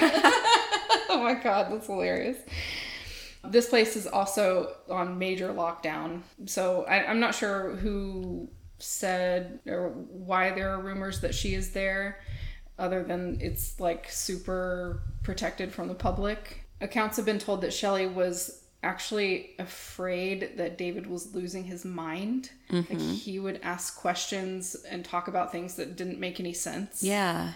And if she had been in disagreement with him about anything, she would have been, I mean, take Leah for example. She and her friends and family were interrogated for asking a question. Yeah. If she had ever like said anything in opposition to David or asked the wrong question or whatever, you can easily see that they would try to hide her or, you know, I think I remember on Leah Remini's show, someone had said that Shelley had started feeling that way about like David. He's kind of going crazy, and she was starting to question things herself a little bit, but like he didn't want to like, give too much up to her, and she didn't want to give too much up to him because like both of them could tell on the other, and they were both feeling like super threatened about what would happen if they were to confide in each other. Yeah, I think in that episode, the guy that they're talking to said that David asked Shelley, he was like, where's the gold? Just out of nowhere. Oh, yeah. Where's the gold? Did we bury it? Or where is it? And she was like, what are you talking? Like, she had no clue what he was talking about. Yeah. It was just off the wall bizarre, like, things that he would say like that. And obviously, she's too much of a liability. If she had shown signs of wanting to leave even, or, you know, something like that, she's way too much of a liability to be let go. Yeah. You know? Holy shit. So I didn't have like a ton of, I mean, that's basically all there is about her at this point, but she has not been seen since 2006 at all in public. So I talked about the hole already. We skipped around a little bit. Front groups. I wanted to just mention this briefly because we talked about Narconon briefly in our first episode. Yeah. So Church of Scientology uses front groups either to promote its interests in politics or make its group seem more legitimate. The FBI's July 7th, 1977 raids on the church's offices following the discovery of the Operation Snow White, which I had talked about earlier, turned up, among other documents, an undated memo entitled PR General Categories of Data Needing Coding. This memo listed what it called, quote, secret PR front groups. So basically a memo literally saying they've got front groups. There's one front group which is called the Cult Awareness Network, and, you know, pure irony. Time actually identified several other fronts for Scientology, including Narconon, and there's a couple of other ones. Not a couple, there's more than a couple, but I'm not going to list them because it's just no one knows what they are. On Narconon specifically, the program has garnered considerable controversy as a result of its origins in Scientology and its methods. Its drug rehabilitation treatment has been described as medically unsafe, quackery, and medical fraud, while academic and medical experts have dismissed its educational program as containing factual errors in basic concepts such as physical and mental effects, addiction, and even spelling. Narconon's facilities have been the location of several deaths. Oh my. Some of which have been linked back to the lack of trained medical personnel on site. Ridiculous. So now I'm going to go into their fair game policy, and this is like the last section I'm going to do, but it's pretty crazy. So the term fair game is used to describe policies and practices carried out by the Church of Scientology towards people and its groups it perceives as its enemies. So basically what they're gonna do to us. This is what we're in for. L. Ron Hubbard established the policy in the 1950s in response to criticism from both within and outside his organization. So he was like, no, the fuck you won't talk bad about me. You're fair game, bitch. You're fair gamed. Individuals or groups who are, quote, fair game are judged to be a threat to the church and, according to the policy, can be punished and harassed using any and all means possible. In 1968, though, Hubbard officially canceled the use of the term fair game because of the negative PR it caused. Although the church's aggressive response to criticism continued. That's nothing new. Applying the principles of fair game, Hubbard and his followers targeted many individuals as well as government officials and agencies, including a program of covert and illegal infiltration of the IRS, which is what we were talking about earlier, and other government agencies during the 1970s. They also conducted private investigations, character assassination, and legal action against the church's critics in the media. The policy remains in effect today, and it has been defended by the Church of Scientology as a core religious practice. Starting in the 1980s, for the major branch in LA, Scientology largely switched from actually using church members in their harassment campaigns to hiring private investigators, including former and current LAPD police officers. They have LAPD like in their palm. Oh my God, that's so horrifying. Yeah. The reason it seemed that they did this was that it gave the church a layer of protection in case embarrassing tactics were used and made public. So it wouldn't be Scientology members that did them. It would be somebody not affiliated. So L. Ron Hubbard said that all opposition came from what he called suppressive persons, or SPs, which Scientologists claims are, quote, antisocial people who want to destroy anything that benefits humanity. AKA, they just jealous. Yep.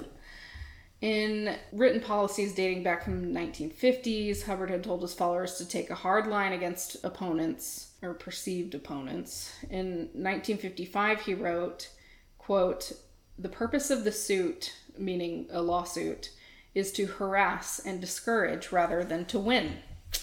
The law can be used easily to harass, and enough harassment on somebody who is simply on the thin edge anyway, well knowing that he is not authorized, will generally be sufficient to cause his professional decease. If possible, of course, ruin him utterly. Thanks, L. Ron. He said that in dealing with opponents, his followers should always find or manufacture enough threat against them to cause them to sue for peace. Don't ever defend, always attack. He also urged the use of black propaganda to destroy reputation or public belief in persons, companies, or nations. And the church, of course, has retained the aggressive policy towards those it perceives as enemies.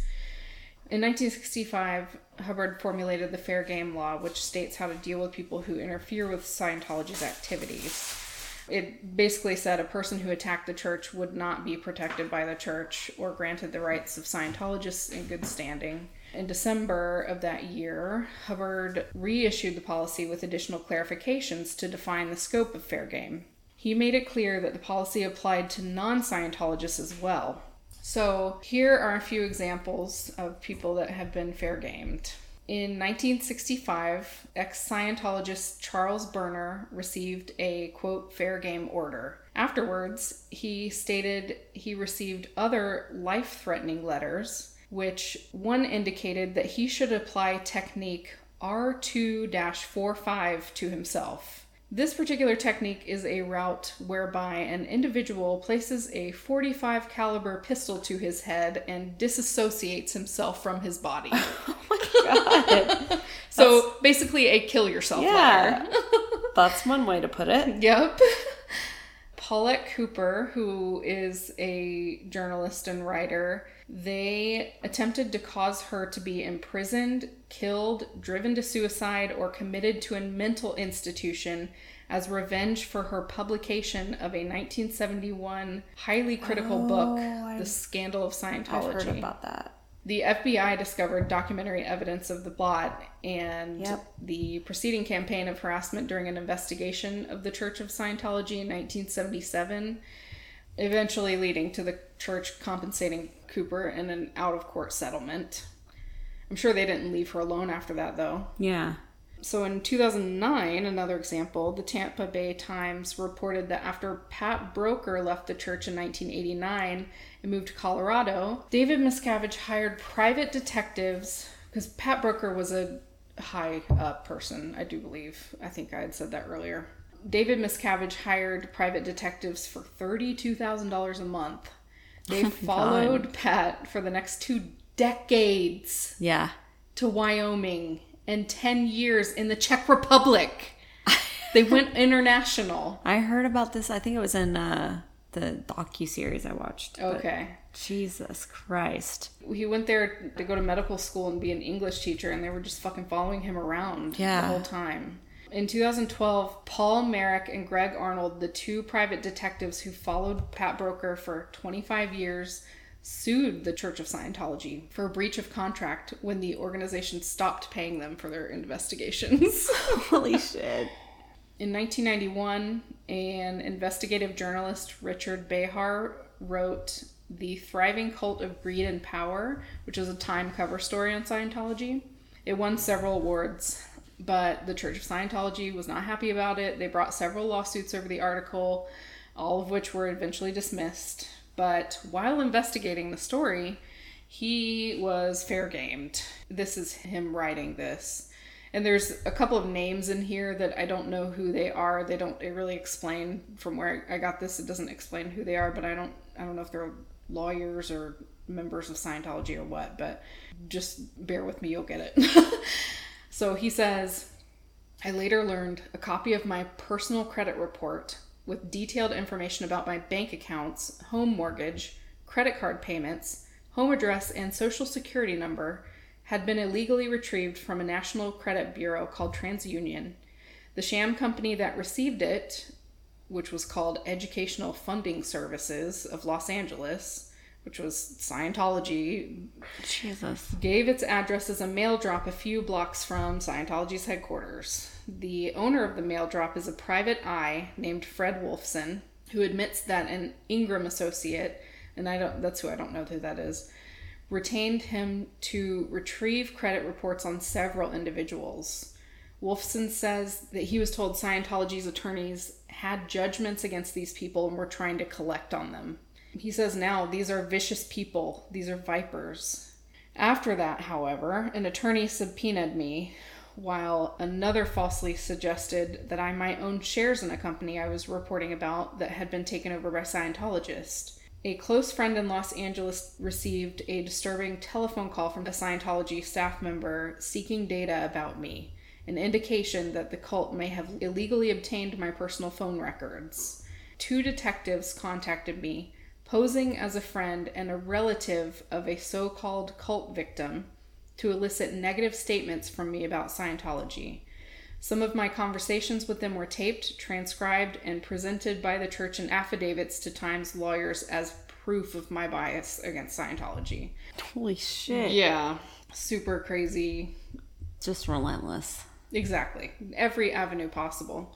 And then last but not least, David Miscavige's own father, Ronald Miscavige Sr., was a longtime Scientologist who he left the church in 2012, which he has a crazy story. I know he has a book as well, but I haven't read it. I want to read it. In July 2013, Wisconsin police responded to a suspicious person call and found a man named Dwayne S. Powell outside Ronald's home. Powell was in possession of firearms and an illegal homemade silencer. Powell claimed to have received $10,000 a week for over a year to conduct full-time surveillance on Ron Miscavige for Scientology. Powell told the police that on one occasion he witnessed what he believed to be Ron Sr. undergoing cardiac arrest. According to Powell, after immediately reporting the perceived emergency to his superiors, he received a call for further instructions from a man who identified himself as David Miscavige. According to the police report, Powell was instructed to let him die and not intervene in any way. Just because he left?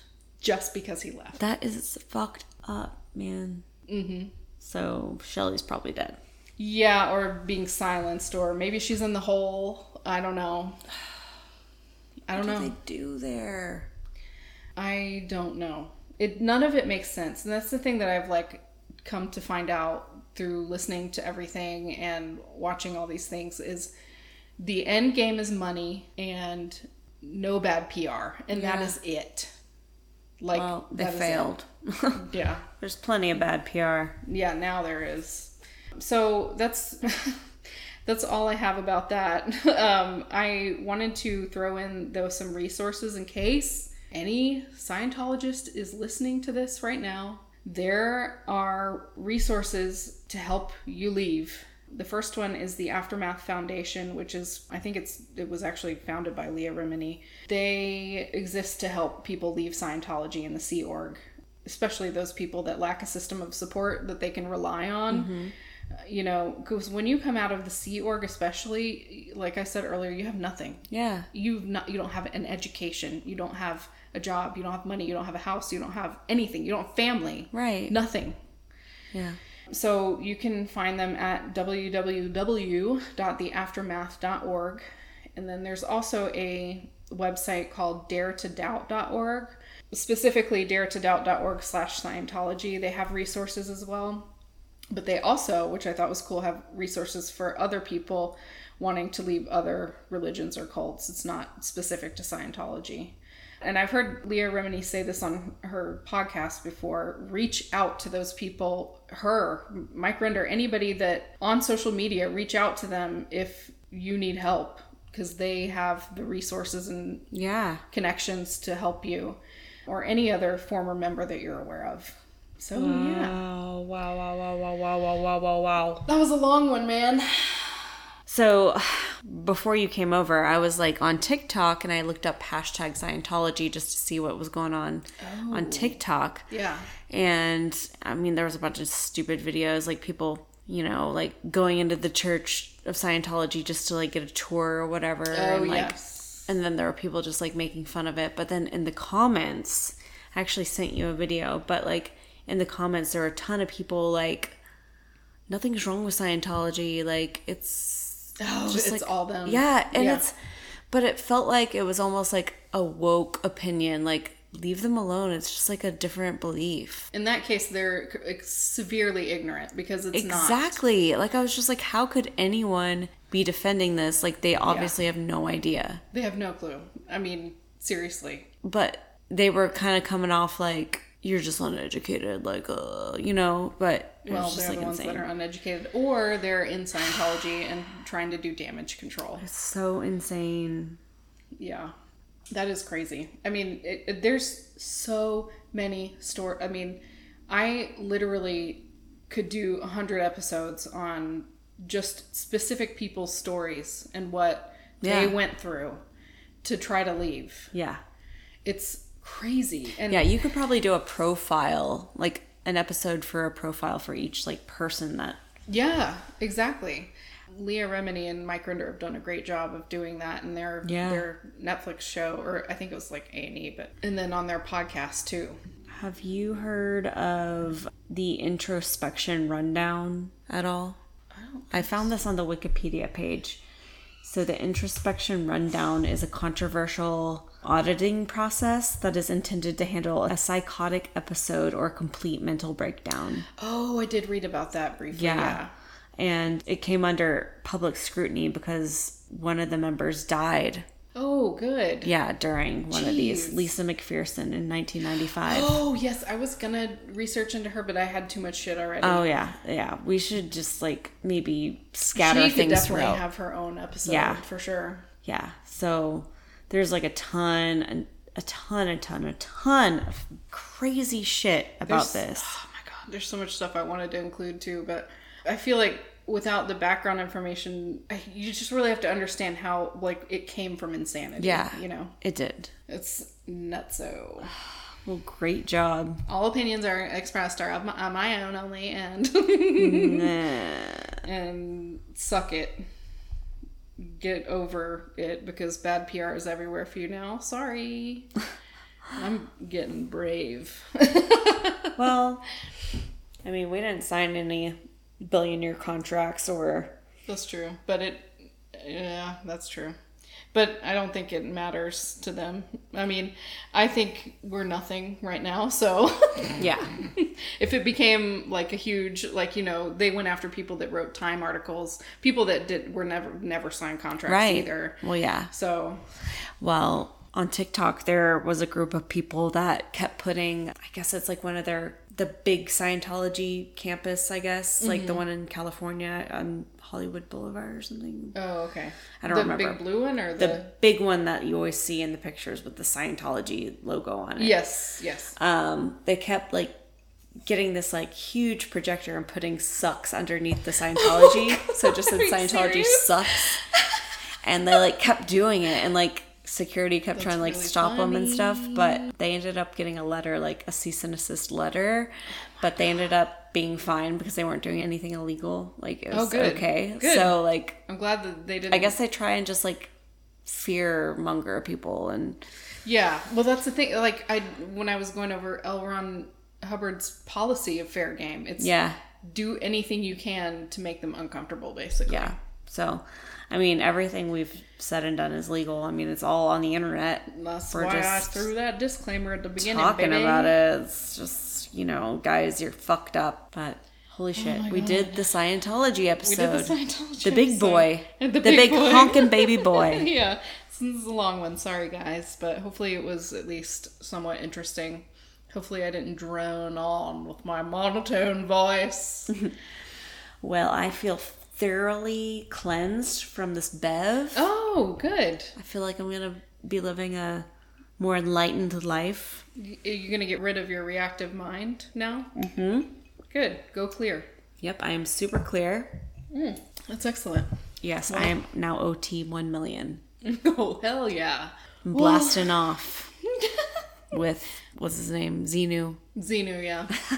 Well, guys, if you want to find us, we're on social media. You can find us on Instagram at Rabbit Hole Happy Hour. You can find us on Twitter at Rabbit Hole HH Pod. We got a TikTok. A tick. We got a tick. We'll be posting our new video. Well, actually, it'll already be up by the time this comes out. Yes, showing you how to make this concoction. And that is at Rabbit Hole Happy Hour. Yeah. And send us an email. If you have any suggestions, because I know we're going to run out of suggestions or like ideas at some point, maybe not, but we welcome those. It's rabbitholehappyhour@gmail.com. And let us know any feedback. Like, are you enjoying this new format where we're taking turns going back and forth, one person per episode? Feedback is, we want that because we want to do this better for you guys too. And we're just brand new little baby girls trying to make a little podcast here. Yeah. Interact with us on social media, please. Yeah, please. We have one follower we don't know. Yeah, we're like, who are you? Say something. Say something. Comment. All right, guys. Well, next episode is my turn. Oh, yes. And I got a big boy. You got a heavy hitter next episode. Yep, it's a relevant topic. And can't wait to dish the deets. I'm excited for it. I hope you guys have a very happy holiday. Oh, yeah. Christmas. And we'll be talking to you soon. All right. See ya. All right. Bye. Love you.